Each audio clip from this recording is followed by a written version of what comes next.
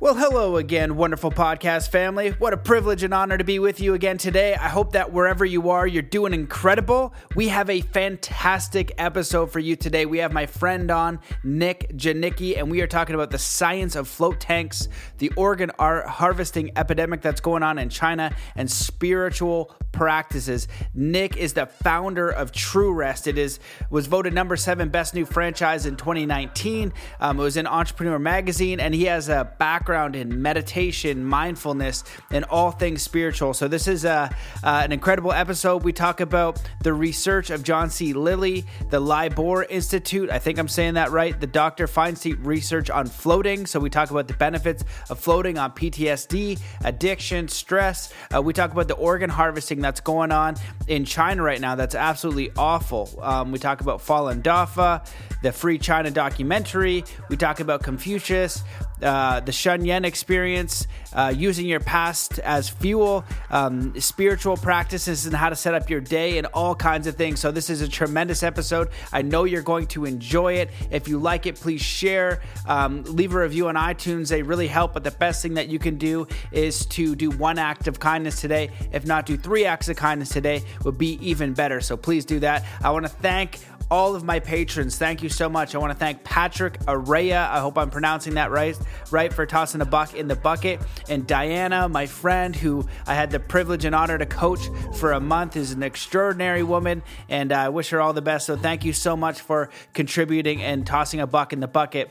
For those of you guys who are interested in coaching, I have designed several programs. The first one is for those of you who are really looking at how to create a life that you're more inspired and passionate about. So how would you transition into moving into that thing, that impulse that you've always wanted to do, but you don't know how to make a living, or you don't even know where to start. You just know that you want to change. Even if you're feeling uninspired, you don't know what to do, you don't know what your direction is. I can help with tools and processes that have helped for eons. I'm collecting the best knowledge so that I can share it with you, and you can go through the process so you can get crystal clear on what it is that you want, what you're excited about, what you're inspired to do, and help you make great leaps and bounds over a 3-month term. The few people that I've been working with lately have been doing incredible things. A couple are starting podcasts, 2 are writing books. So if you're interested in that, there are a couple spots open up. I can only take so many, so just hit me up at mattbelair.com/coaching, and we can just sort it out. We'll figure out what you need. I'd also like to thank my partner and podcast sponsor, the Himalaya Podcast app. They are free. They're easy to use. They're a great way to listen to podcasts. I invite you to turn up the speed for 1.25. Some people listen to it at 1.5. I think that's a bit much, but it's a really great way to listen to podcasts. They make curated playlists. You have suggested playlists. It's just such a great way to explore and to find new podcasts, to find new episodes. And you can even make a playlist where you have different shows and different episodes, and you combine them all. So if you have like 5 great shows you're listening to, you can prioritize what you want to get through. So it's a really fantastic way to listen to podcasts. Go check them out. And when you're over there, make sure you give the Master Mind, Body, and Spirit Show a follow. And you can find them over on the App Store at HIMALAYA. So I think that wraps it up. Let's come into a state of peace and coherence before we get into the episode. So wherever you are in the world, just stop what you're doing. Take in a deep breath in through your nose. Hold that breath and just let it out slowly with all the cares and all the worries of the day, filling yourself with peace, compassion, empowerment, and ready to take on this incredible episode with Nick Janicki. Hello and welcome to the Master Mind, Body, and Spirit Show. I'm your host, Matt Belair. Today's guest is the founder of TrueRest Franchising, voted number 7 best new franchise in 2019 according to Entrepreneur Magazine. TrueRest offers flotation therapy and luxury private suites and has helped hundreds of thousands of clients with chronic pain, stress, sleep disorders, anxiety, and depression.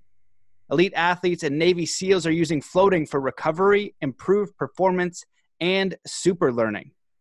He is producing and directing a new miniseries called Floaters, based on floating and its many benefits.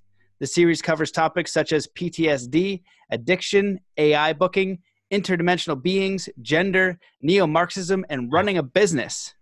He is part of several nonprofit organizations, Focuses range from ending the illegal practice of forced organ harvesting of Falun Gong spiritual practitioners in China to a revival of traditional arts and music and dance.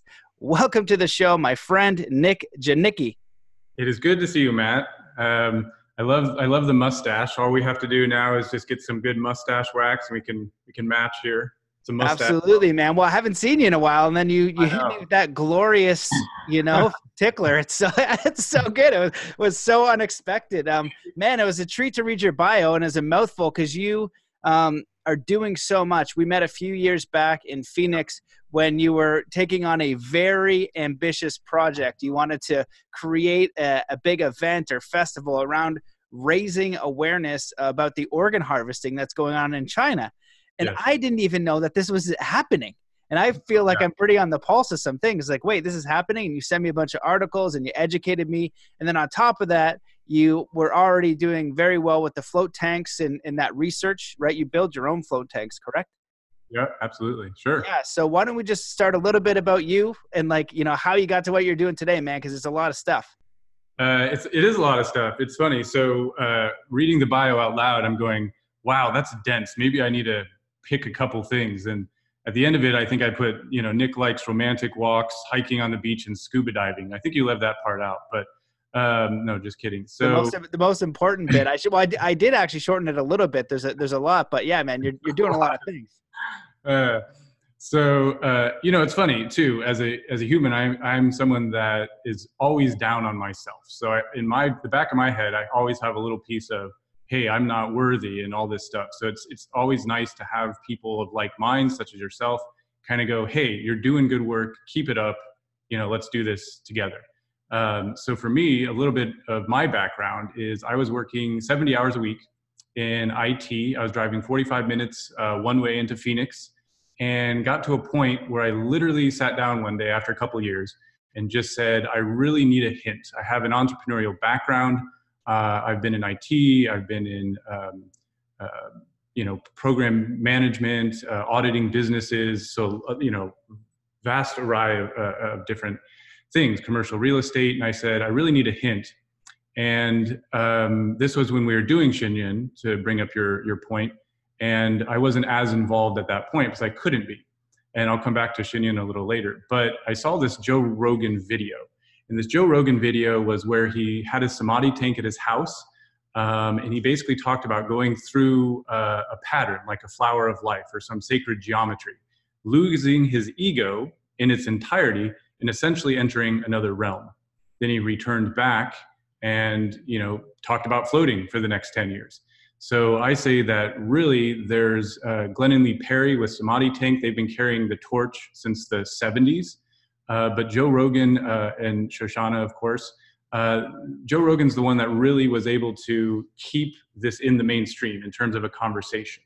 And if you talk to any float center that opened between 2010 and about 2014, half of them heard about floating through the Joe Rogan podcast, which is incredible. So in 2008, I heard this podcast, and I have a 20-year meditation background, which I can get into later. And basically, it took me 6 months to find a location. So what I discovered, and you floated, right, Matt? Yes. Yeah, sure. I floated a few times. So there were no places to float. There was one facility in Canada, believe it or not, and there was 14 in the entire United States. And that's it. So it took us 6 months to find a place to float. My wife and I went to Sedona. It was a private complex. We floated, and I had an extraordinarily wonderful, deep meditation experience. And I thought, wow, I did that without trying. It was one of the deeper meditations. Food tasted better. My senses were revived. I was in this just euphoric mood. I literally got out, and I think I was just like, this is okay. And just days of euphoria afterwards. And I thought, holy cow, if someone made this a spa-like service, if this became mainstream, this could help hundreds of thousands of people. And as I started doing research on John C. Lilly and everything he got into, he eventually went into work with dolphins and whales, and he did some great work with them. But I really realized that this is something that could be a part or a piece of the puzzle for the shifting of humankind's consciousness. And so that's really at the core of who I am and the core of my mission is how do we continue to strip people from the victim mentality? How do we strip people away from pain and have them realize like, oh, wow, I'm here on a mission. And whatever word you want to use to identify with that, God or the divine or vows, it doesn't really matter as long as you're doing the work. So I immediately wrote a business plan. I traveled to the UK, tried a bunch of different pod manufacturers, and we eventually opened the first center in 2010. And at that time, nobody had heard of floating. Nobody knew what it was. Our friends and family thought we were absolutely insane. Maxed out credit cards, took all the money out of our 401k. My wife, I was going to say my wife at the time, but we're still married. So my wife and my still wife, I basically asked her, do you mind maxing out our 401k and risking our entire life and taking everything out of our house to start this crazy business that no one's heard of where you sit in sensory deprivation? And she's like, yeah, it sounds great. I might be paraphrasing slightly, but very, very supportive. So she's been with me the whole way. And it worked, right? So people started floating and they loved it. And people were getting rid of chronic pain. They were getting rid of anxiety, depression. It did far more than I would have ever anticipated.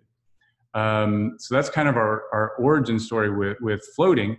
In 2015, to kind of round out the story, I had an investment group approach me. And it was an investment group with Peter Thomas. He started Century 21 in Canada. Very nice man, very smart man. Eventually, we decided we wanted to do it by ourselves. We didn't want the big investor to come in. We really wanted to do this with our own sweat equity. And so Jim Rowe, who's now the CEO of franchising, basically we had a conversation after the fund. We turned down the fund basically, and he said, hey, do you want to go in 50-50 on TrueRest franchising? And I said, yes, absolutely. And from there, we've basically grown now TrueRest from that one location in 2009, 2010. We opened February 2010, actually, to now 33 locations open in 16 states. We'll have 50 locations open by the end of this year. And to your point, we are voted the number 7 best new franchise of 2019 in Entrepreneur Magazine. So for me, it's just like, whoa, it's amazing. And I feel just kind of blessed to even be a part of it. And I really think of a business and TrueRest as its own separate creative identity now. So me, Nick Janicki, I don't own TrueRest. It's its own entity. It has its own life. And then my goal is to just like a child is to just sort of figure out how to get it to where it needs to go and fulfill the greatest mission it can. So as I said earlier, I really think floating is a piece of the puzzle.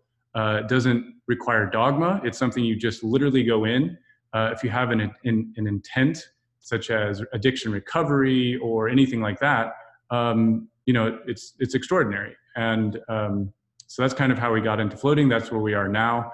Happy to talk more about the technology, about Shenyun.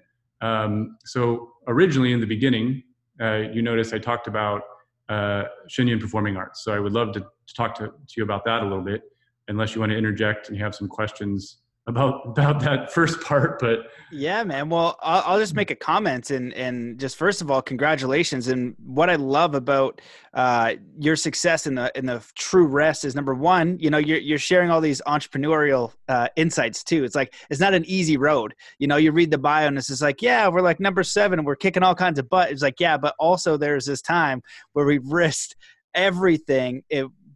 Which was meaningful to you. Like, I see something and I want to help. And what I love about it is a service that helps. It's something that you believe that can help someone in their life and that it's not theirs. So the fact that culturally we're starting to know more about it, Joe Rogan kind of like planting the seed and then people like you taking it to a next step and then people experiencing it and seeing what comes about it. And I like what you said about not having dogma, because a lot of people struggle with meditation. They struggle with like, what is a spiritual practice? What religion do I take? How do I connect with God or the divine and all this kind of stuff? And TrueRest, what it does for me, or floating, is it creates an environment that makes it much easier to experience those states without having a meditation practice, without doing all these things, without wondering if you're breathing right, or all the stuff that goes with like a meditation practice, which I also recommend as well. So there's just a lot of great points in there. So I'm super excited about your success and spreading that technology worldwide. The one question I just wanted to ask before going into Shunyin, and I definitely want you to talk about that, is in your research of doing the researching float tanks, float spas, have you come across like any compelling hard science about like what it does, like as far as brainwave states or healing? I know that there are like literally thousands of testimonials of people having very profound experiences. You could share one or two if you want, but for like hard science of like what it can help you do, so you can just go in there completely confused and then have it, and have an understanding of what it might do for you. So the best resource for this is the LIBOR Institute. The LIBOR Institute is Dr. Justin Feinstein, and this the website is flotation. Oh gosh, I just forgot it. Flotation research. Flotation. Oh gosh, I'm gonna have to find it. But I'll find the link for you. And basically, what this is, if you look up LIBOR or Dr. Feinstein and floating, you're gonna find his website. And what this website does, he has basically broken down over the last 40 years, all of the white papers, all the white reports, all the research is on this website. He's getting a lot of exciting stuff coming out that is, double-blind test study research coming out for the scientific community.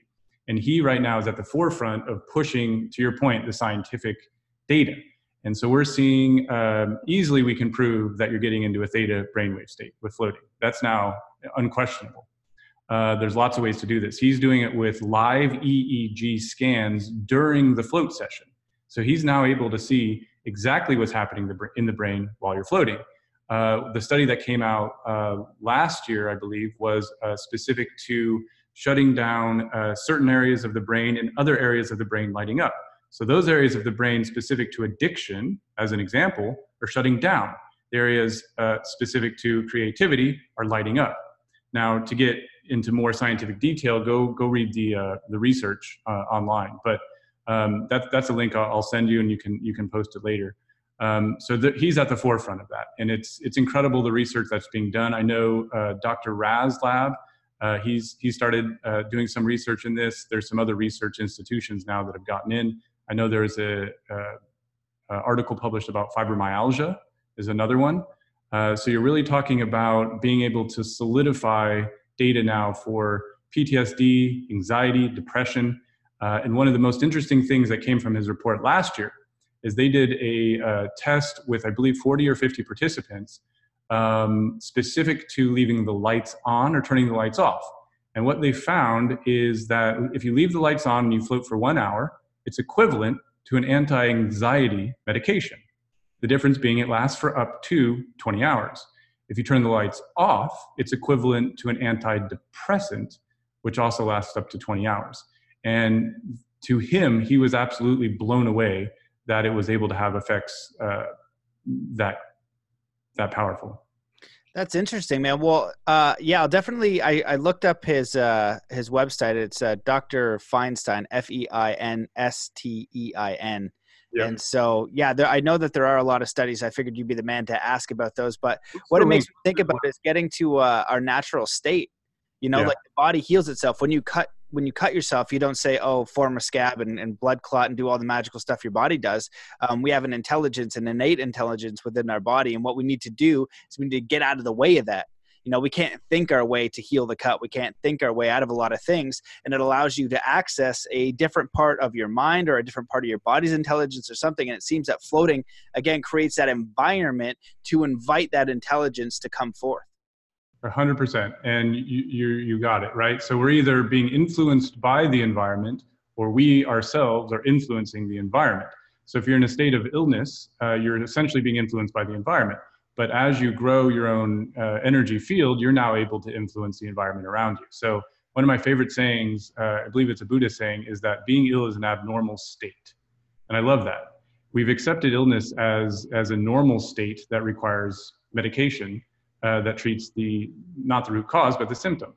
And, I love the idea of being ill as an abnormal state. And when I first started meditating, it was shocking to me. So I was 19, 20, I'm 40 now. when I started meditating, and that's when I started practicing Falun Gong as well. So I tried a lot of different spiritual practices, and all of them were great. And then I picked up the book Zhuan Fa Lun, which means rotating the law wheel, and just read it for hours and hours and hours straight. And basically what happened is when I put it down, all this like thought karma came out, right? But I was being the observer of the thoughts rather than having the thoughts control me. And the very next day I had a test. And that test was me in the shower as a 19-year-old man. And I had a very strong thought that said, pick up the razor and kill yourself. And I thought, after reading that I'm the observer of my thoughts, that seems very strange. And so I and it very strongly said, no, kill yourself. And I had then fear. So then the emotion of fear came in. And then I basically sent righteous thoughts. And I sent righteous thoughts for a good 30 seconds, a minute. The fear started to dissipate. The thought started to dissipate. And I was kind of free from that. So then the fear came back in again and tried to control me. So I sent righteous thoughts for another minute or two in the shower. And bluntly, that thought has never come back ever again in the last 20 years. So I realized I have full control over my emotions, the thoughts that I experience. And it got to a point where I had a headache and I was able to sit in meditation for an hour, concentrate on the pain in my head. This maybe sounds ridiculous to some, but not to others, and actually move the pain around, right? And then eventually get to a point where I could concentrate on it and then it would just disappear. So as a human, I really know that everything has an underlying cause and reason.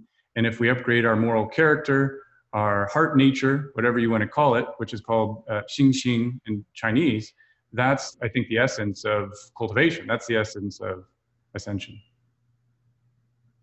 That's beautiful, man. Well, you said a lot of things there that I definitely want to touch on. And one of them, I got to remind me to ask you about. You shared some wild stories coming out of China once when we were getting into that project and we were talking about the organ harvesting, and you shared some pretty amazing things. What you're basically speaking about is, when I'm teaching snowboarding, or like, that's why I like sport, because it's really finite, is like, if you focus on falling on your head and you want to try a new trick, you're probably going to do that. If you focus on what it is you prefer, you're going to increase the probability by a very high margin. And sometimes you still might fall, but you're experimenting with the limits of what you can do with your body. And the same goes with healing and Dr. Joe Dispenza's work, but it's observing our mind, what it does, and setting the intention, setting your energy there. Otherwise, you're kind of like in a bit of a passive victim stage, like, this is just going to be happening to me. There's no way that I can affect this. And what you're kind of inviting is the opposite of that.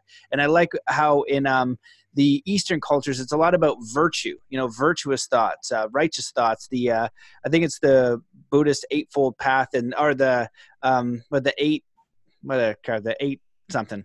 Transmigration, it's like right speech, right thought, right livelihood, those things. And it just makes sense. And so you can use that as a mental power as well. So there are a lot of really great concepts that you brought up. So what I want you to kind of embellish on or share is, you talked a little bit about Falun Dafa. You could maybe share a bit about that practice, but also, your work with Shen Yin and that whole story, because that opens up a huge bag of worms. Yes, it does open a huge bag of worms. It's funny. I had my mustache rubbing against this. I don't think it took. It's just like, I would have noticed. I was getting mesmerized by the stash, man. We're just going to have to stay here. This is going to be one of those podcasts that the viewer should watch for extra viewing pleasure. Oh man, that's hilarious. But yeah, so Falun Gong or Falun Dafa. So this is actually a terminology issue that can confuse a lot of people. It's one and the same. So Falun Dafa. So it's a Chinese word, right? So Fa is the way or the law or the Tao. Lun is wheel, and Da is great. So it's roughly translated the great way of the law wheel. And that's more the formal name. Now, Falun Gong is essentially the Qigong name. And what that basically means is there's a lot of Qigongs that came out in the 80s, and they just named it such and such Gong because they didn't want to mix with feudalistic ingredients into it, because they didn't want to be persecuted. So I can get into a little bit of that. I'm just curious, can you hear the background noise, or is it okay? There's someone. I can hear it a little bit. It's not too bad. We'll see. They shouldn't be too long. But basically, this practice came out in China in 1992. And this was passed down from one chosen master to a chosen disciple since prehistory. So, before, well, let's not get into that, but a long time ago. And in 1992, this came back out to the public.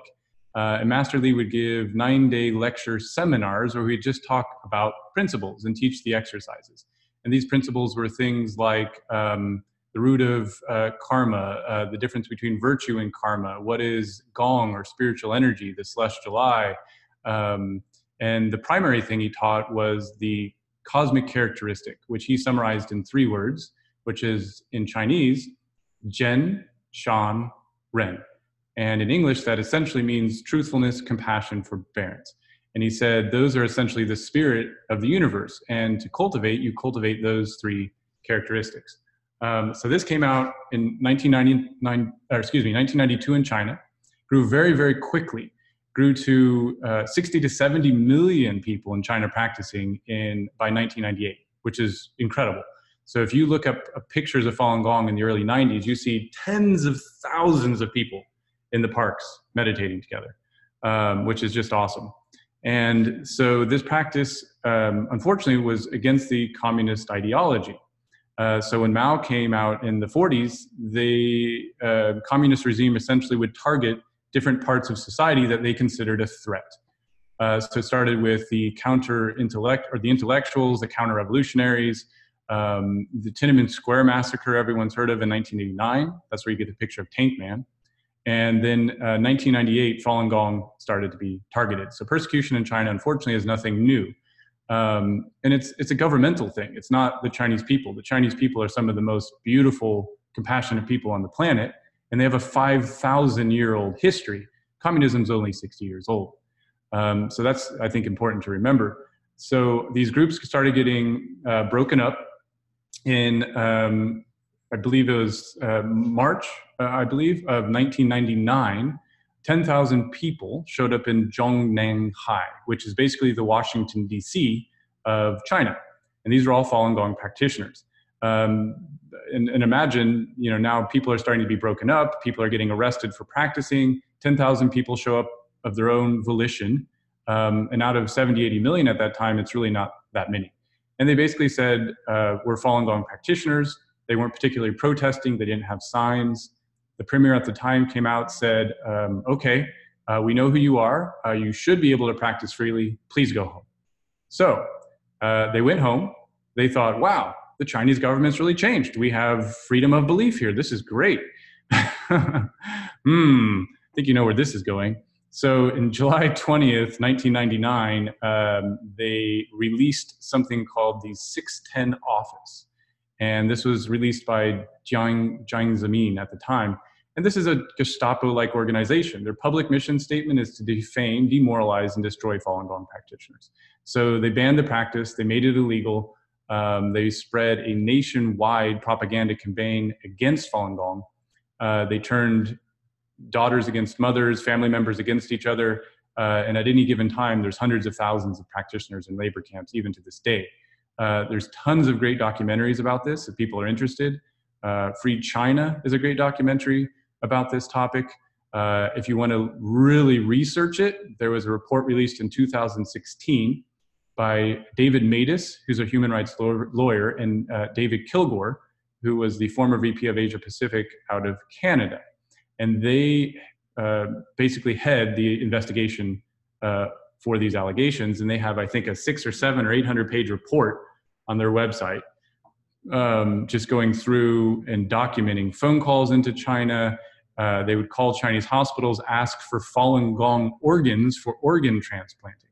So now this gets into the illegal organ transplanting, right? So everyone's sort of heard of that, but this is being done by the government. These are governmentally run hospitals now that are harvesting the organs of prisoners. Their research shows that 95, 96% of these were Falun Gong. It's a small percentage of Christians. It's a small percentage of Muslims.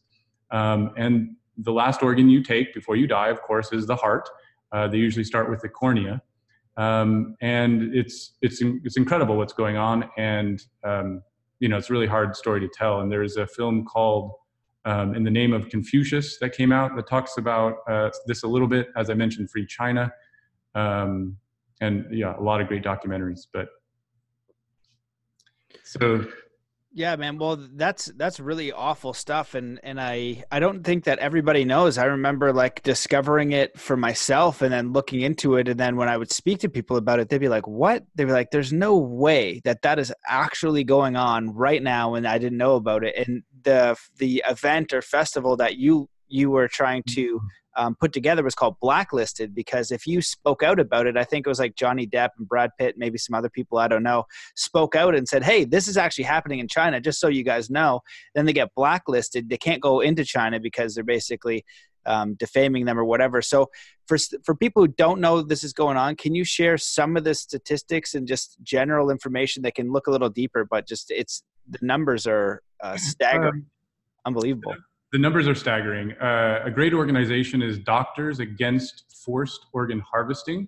Also look up David Matas and David Kilgore's website, and they have the full 600-page report. You can download it. But it's insane. And to your point, with Blacklisted, this was a concert series we were trying to hold in LA. It ended up being that the communist government, essentially through agents here in the US, thought that it was quote unquote too controversial, and Blacklisted was blacklisted.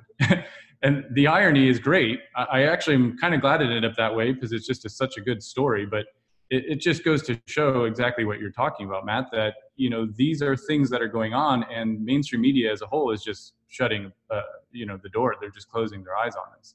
And what we found is one of the things that turned the West against Falun Gong was an incident in 2001 called the self-immolation incident. And this was where it was in Tiananmen Square, and a supposed Falun Gong practitioner lit himself on fire, right? He was doused out. And when you look at the video and you research it, now there's documentaries that have been made about this, it was completely fabricated. It was a Hollywood studio they created in Tiananmen Square. And this person had fire-retardant clothing. He didn't even do the meditation postures right. If he had taken the class for one day, he would have sat differently. And this was shared across Western media. And it pretty much achieved the goal of turning the Western media against the persecution of Falun Gong. And then since then, they've abolished the labor camp system in China a few years back, and 160,000 or so Falun Gong practitioners were released when that happened, but they're still being arrested. And they're still going missing. So they're not part of the labor camp system, but the persecution is still, unfortunately, alive and well. Right. And I think that in doing some of the research as well, you were sharing that, what are the numbers? Like, just good old, like, healthy people are getting arrested. And then once they're in jail, they lose their rights. And then that's when the organ harvesting happens of healthy people. It's so hard to track the actual numbers. So in David Matas and David Kilgore's first report in 2006, they estimated 50 to 60,000 people had been killed for their organs. In 2016, they redid the report, and it appeared to be more like 40 to 50,000 a year. So the numbers are mind-boggling, just frightening stuff. Yeah, that's terrible. And then, we worked on that a little bit, and I kind of, you were definitely the head, and I was learning about all this stuff. And about, I think a year later, I was podcasting, and somebody told me about the International Tribunal for Natural Justice. And they said, hey, Matt, we know you got a background in social media and crowdfunding. Can you help? We're going to do a crowdfunding campaign for this project. And I look into the project, and basically they're looking at organ harvesting, the sex trade, the ritual satanic sacrifice. And if an official inquiry was held in London, and all of these, reports and, experiencers, there's a different word for it, but people who, really high level people who are like, even some in the CIA, stuff like that, are sharing these in terrible stories that's really general, like not known in the public eye. It's just not known. And people are, the thing is, it's systematic. And that's really, for me, the challenge when it comes to like this systematic thing. And I can't remember what they said with the numbers for the sex trade, but it was like 100,000 a day go missing, maybe 20,000. I was like, it can't be 100,000 a day. But I think they're like, look it up, find it for your number. Whatever the number was, if it's more than 10, it's too many, but it was thousands. And they're like, no, look, across the world, like if you go to Africa, Southeast Asia, they're very highly populated countries. There's thousands of people. And if you're going to run that many people, it's some sort of system. There's something in power that is allowing this to run. And we need to bring awareness and then ideally do what we can to stop it. So I guess my question would be for you, doing what you could to try to shine some light on things like this, these atrocities that are here on planet Earth. Like for me, even just if I think about it too much, like just famine, the fact that people are starving to death on this planet is ludicrous to me. The fact that we're still at war is ludicrous to me. And I just don't get it. And, the organ harvesting, again, is so awful. What's interesting about this question? I love this question. Okay. and the reason I love this question is it seems that there's so much that we as a community, being the human race, have to worry about that no one individual can conquer any of this. And what I tell people is we don't have to go change every mechanism of society, because no mechanism will work, be it a governmental structure or whatever it might be, a company, unless people's hearts change. So I think personally, it's starting with yourself. So if I'm someone that sees something wrong happen and I don't allow it, and then the next person doesn't allow it, that's what will change the world. It's not a system, it's not a policy, it's the human heart that needs to change. Because no system will work if the human heart doesn't change. This is a very beautiful answer, my friend. Well, I think if there's anything you want to add on the, what's going on with China, you want to talk about Shenzhen a little bit, because the idea behind that. Positive note. Yeah. Well, because there's a lot of good stuff too, but that's kind of like what life is like when they say quote unquote awake. It's just like trying to understand how the world actually works. Unfortunately, some things are not for your benefit. Like if you just kind of go and you follow the system, it's probably not going to be your benefit, because you're going to be eating McDonald's. You're going to be just going down the system. You're going to be taking all the easy roads. It's like, why would they give you foods that kill you? It was so absurd. I was like, why would someone do that? I couldn't understand that. And that's a part of like kind of the waking up process of just understanding what's happening, and then what is it that I can do to make a difference if there's an opportunity. And a lot of it, like you said, is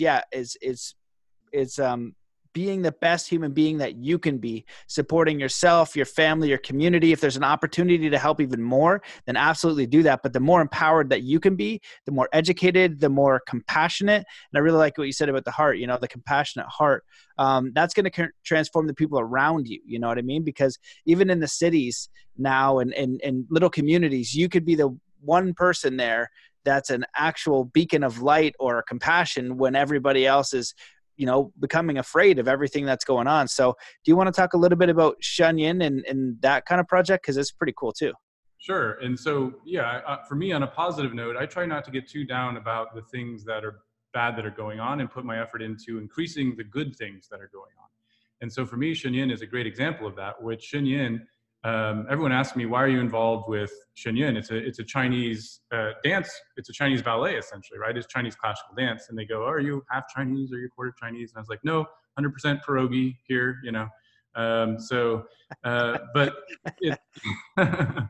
but yeah, so for me, it's about the mission. And Shenzhen is about reviving the 5,000 years of traditional Chinese culture. And part of that is connecting heaven. The arts connect heaven and earth, right? So for me, Shenzhen is really about reviving traditional spiritual culture. Integrated with it are these beautiful messages. There's a backdrop. There's 40 dancers. There's 40 people in a live orchestra. And for me, it's an incredible experience. It literally washes over me like a river. So when I watch Shenzhen, it opens my heart. It inspires me. And it's something I look forward to each and every year. And it's that feeling I get from it.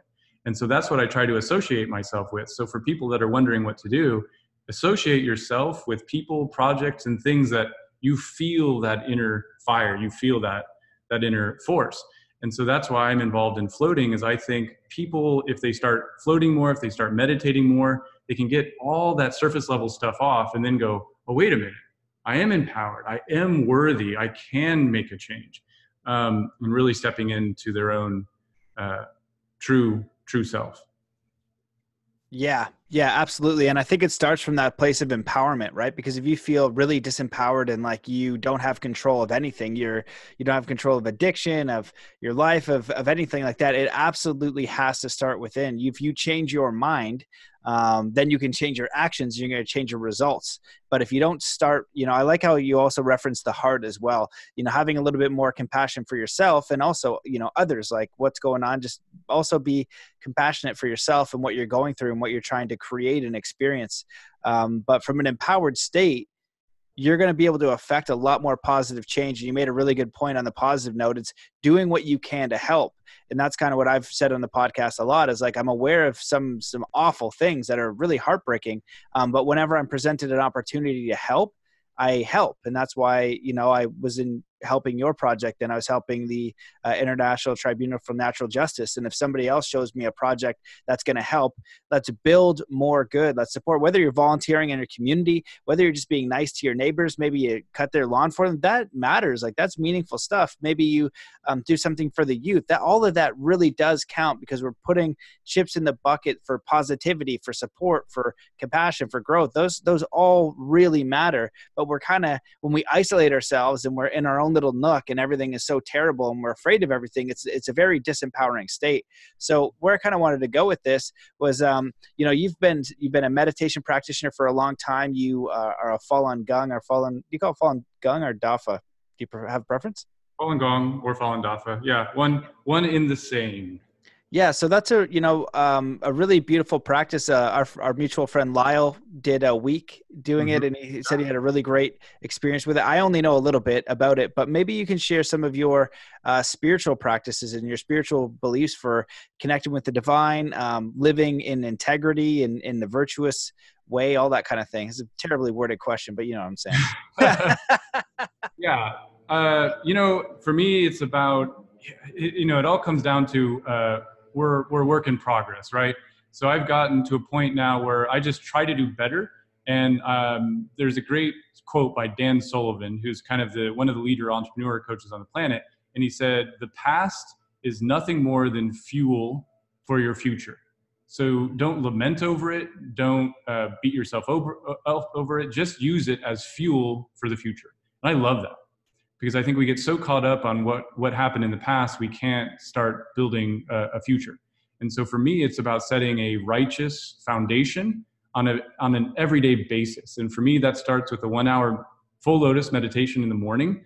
So I get up around, I'm not one of those guys that gets up at like 3. I'm just not going to do that. I go to bed too late. But I get up around 6.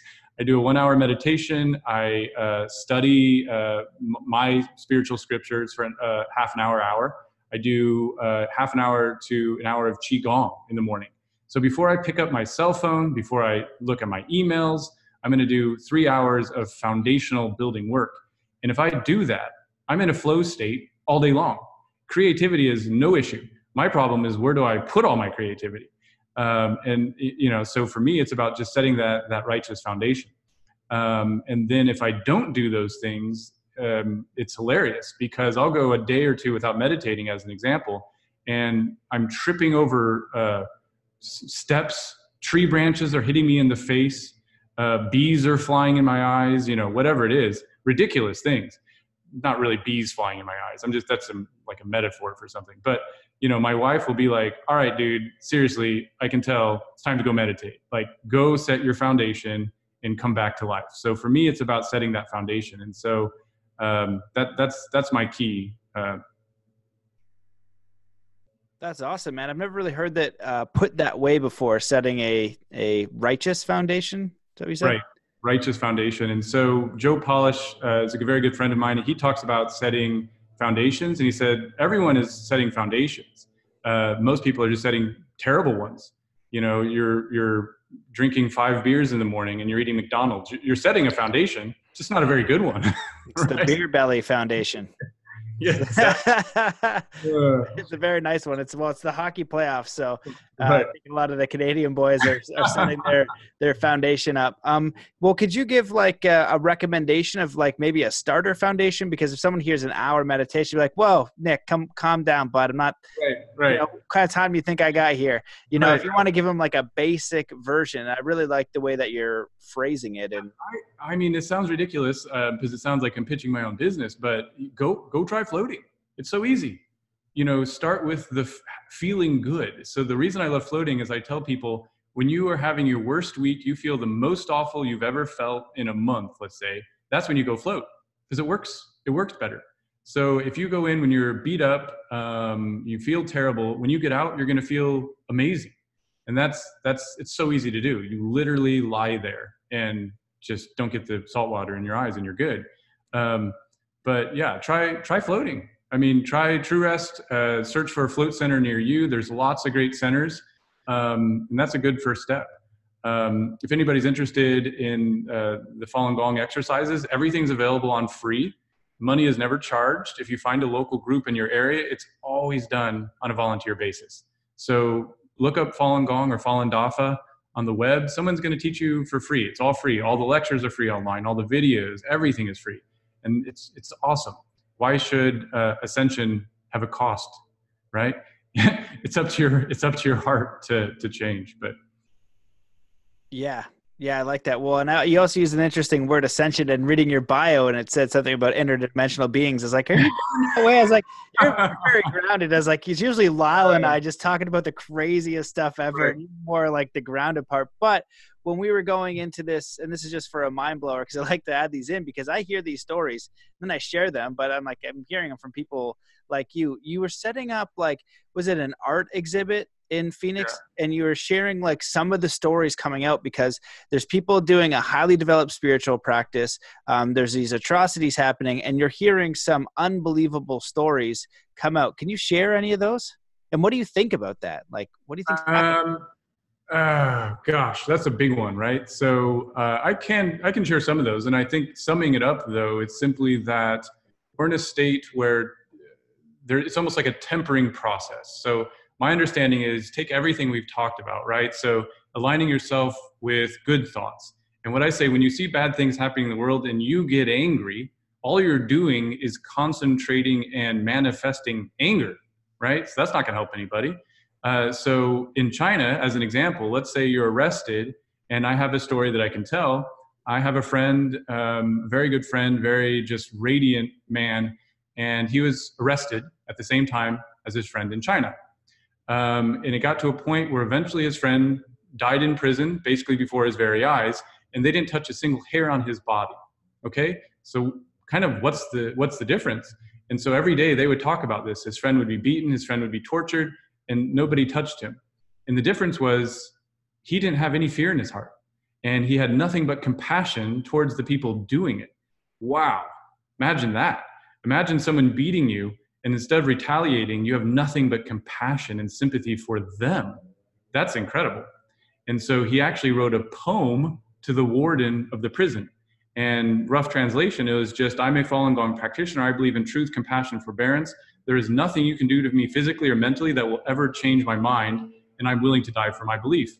The warden actually came to him in person and said, no one will touch you while you're here. No one will touch a hair on your body. So just his state changed the entire prison. When his friend finally passed away, he had a vision that night in a dream that all the cell doors were open. And this sounds ridiculous. It doesn't even sound real. But he woke up, he walked out, the prison guard was sleeping, he walked home. 6 months later, he found a way through Taiwan and then came to the US. And now he lives over here and he has asylum. And there's several practitioners that have stories similar to this that have asylum in Arizona. There's practitioners in every state that have asylum because of the persecution going on. And the stories are miraculous. And I think what that is literally our true potential as a human being coming through in the most difficult situations. So it's almost like a diamond being tempered. So the more pressure that we take and not have any negative emotion for it, the greater we can grow. And I think any entrepreneur will tell you that there's no such thing as an overnight success.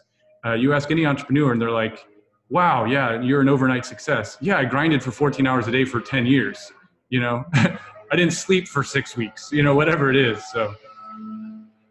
Yeah. Yeah. That's an incredible story. I remember you sharing that with me. I was like, that sounds pretty ridiculous, but I've also heard some really, incredible stories, and who knows, what's the limits of like human potential and also like spiritual potential, or like nature, or just, whether you want to call it God or divine or whatever. Like, people will talk about miracles. They don't happen often, but it usually happens. There are some very extraordinary stories that have existed over time from people who hold faith like that. And so my question would be, my problem I'll share with people is I get frustrated. I am constantly frustrated. I like to move fast. I don't like dealing with baloney. I'm challenged when people are just like basically like waste my time, or like, or just I'm dealing with nonsense. I'm like, why am I dealing with this nonsense right now? And I get frustrated because I just want to go do the thing that I can do to be productive. And I find like sometimes I'll get stuck in frustration. Some people might be anger, right? And it's all external. Then I realize it and I check and I come back, right? But I'm just like, how many times do I got to keep like pinballing, be like frustration, like come back to center, frustrated, come back to center. So what would be your recommendation for someone like me, or someone who's like constantly angry? Because Alan Watts has a really great quote where he's like, Buddhism isn't life is suffering, it's life is frustrating. And I was like, that makes sense, because life does frustrate me. So you're in the world, you want to be a good human being, you got to pay the bills, you're figuring out your job, you're figuring out your kids, you're figuring out life. How can we apply that in that microcosm of an individual's life? Or if you just want to use me as an example, swearing in my car at something, I got to get to my podcast on spirituality, flip the bird and knock the horn. No, I don't do that. I usually just keep it inside. No, I have no advice, because I'm a terrible person. I have the exact same issue. So there's nothing I can say. That's it. I'm always frustrated. What are you talking about? But no, it's a process. I think that's it, right? So we're so hard on ourselves. It's like, what's interesting? When I first started cultivating, I was literally a hermit. And cultivation is the term of like, having a filter of now everything I've learned is sort of removed. And now I have a filter that is the Fa, that is the Tao, that is the way. So I look at everything through that filter of my understanding of that characteristic. And I actually got to a state where my energy was very strong, but I lost my sense of humor, right? And so everything was very literal. And so I've regained that. And I think I was so hard on myself, and I just treated myself like a machine that I had to grind away at. And I think that for me was part of the lesson, is like, dude, just have a sense of humor. Even when you like F up, like just own it and be like, all right, here we go. I got frustrated again for the 7th time in the last 45 minutes. Okay, let's try to do 6 times next hour. It's a process. I think that's it. Yeah, I think that's a good answer too. And that's, a lot of the feedback I'll get from some of my teachers. One of them is like David Lombear is Native American, but he's just like, you're always so hard on yourself. And I heard it put differently from someone, maybe it was on Russell Brand's podcast or something, but it was just the idea that we're just like, humans are just not perfect. We are just flawed, and we're beating ourselves up for like who we are. It's like getting mad at ourselves because we can't fly. Like part of this, emotional state and turmoil is just part of who we are. And I think the center point is just observing, me get angry rather than attached to the anger. And then it carries on too far, because the emotional states are just what happens. If you go down the street and I see like a dog get hurt or something, I'll feel bad for the dog, or like there's a death in the family, I'll feel sad, right? That's an emotional state. You don't center your way and you go way too far one way where you're just so zenned out that you're not even there. You're not being a human. You feel the rain on your head, and then you fall on your ass and slip, and then it's funny, and then life is kind of unfolding, and then you're frustrated because you're trying to build the house, but you can't get the tree to chop down. So now you're pissed off. And that's, it's ludicrous, but some people over time can develop, like, I'd say, mental acuity, like a bit of a center way where they can laugh at themselves and go through it in a little bit of a lighter way, in a little bit of a different way. And I think that for me, that's what I'm learning to do. And I've been trying to do is just go through it in a little lighter of a process. But also, one of the things that helps me, and even just talking this out, is setting the foundation, is making sure that I get some sort of fitness, making sure that my work is meaningful to me, and doing something that matters. All of that really helps, like when I go to sleep at night, to feel like I've done something, even though when I work all day and I feel like I've done nothing. And I'm just like, I don't work all day, I feel like I've done nothing because I've got 50 projects in my mind. And so that helps as I move through that process. So I don't know if you want to comment that, or I'm just really just helping myself over here. No, it's it. That's it. I mean, it's just a process. And I used to get so hard on myself for so many different reasons. And now I just realize I just need to do stuff. And there's, and I agree with you. It's like, we're supposed to be human, right? So for those people that get divinity a little bit, we're not divine. We're not supposed to be in that state 24/7 yet. We're supposed to be human, right? And so for me, it's really about, creativity is a great example. I used to think that me having creative thoughts was actually an attachment that I had to get rid of. So that's how extreme I went. Yeah, that sounds bizarre, right? So now I realize, like, no, creativity and creative thoughts are things that I just have to manifest, I have to do. So a good example would be the Salt Cave. I don't know if you sat in the Salt Cave yet. It's super cool. Next time you're in Tempe, you need to check it out. But the Salt Cave was in my head for 5 or 6 years, and it was always in the back of my head. And it took me 2 months to build this thing. Obviously, I had help, but it's this beautiful salt cave. It's halotherapy, 10,000 pounds of Himalayan rock salt. And it's just beautiful. You walk in this thing, you don't feel like you're in the desert. You feel like you're in an alternative universe in this magical crystalline salt cave, breathing sodium chloride vaporized. And it's insane. But the irony is, the moment I finished it, I didn't walk in for 3 weeks because I forgot about it. That sounds weird. I forgot about it because I had created it. That was what I was supposed to do. Now I go enjoy it. But for me, it's about, okay, what are the things I must do?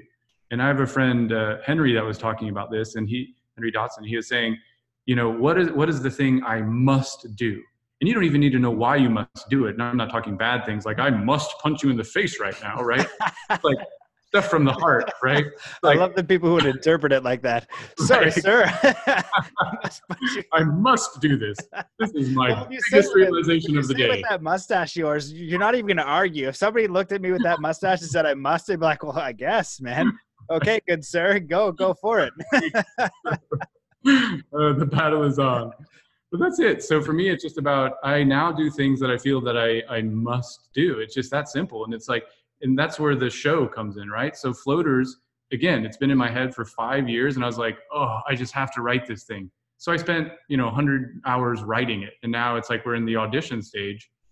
And it's just a show that kind of pokes fun at the stigma of floating. But then it goes through, there's Alpha Centaurian aliens in the show that have lived on Earth for 40 years, and they're undercover, and they're going to come out and talk about how aliens exist and advanced technologies. There's a Navy SEAL that's going through PTSD, right? So all these beautiful themes now where I can kind of funnel all of my creativity into one project.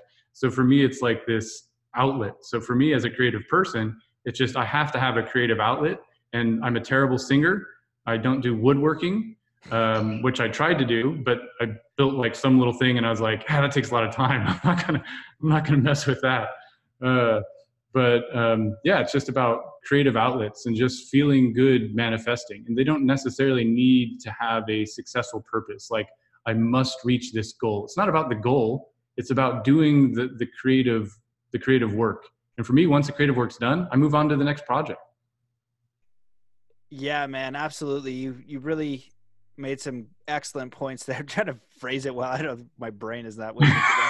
But just about being in the creative process. It's the process of creating, and our minds attach an expectation, and that's also comparison among all of society of the world. You know, you make a piece of art and it's got to be this much money and it's as good as this person's or whatever, or you need this many Instagram followers or whatever the case is.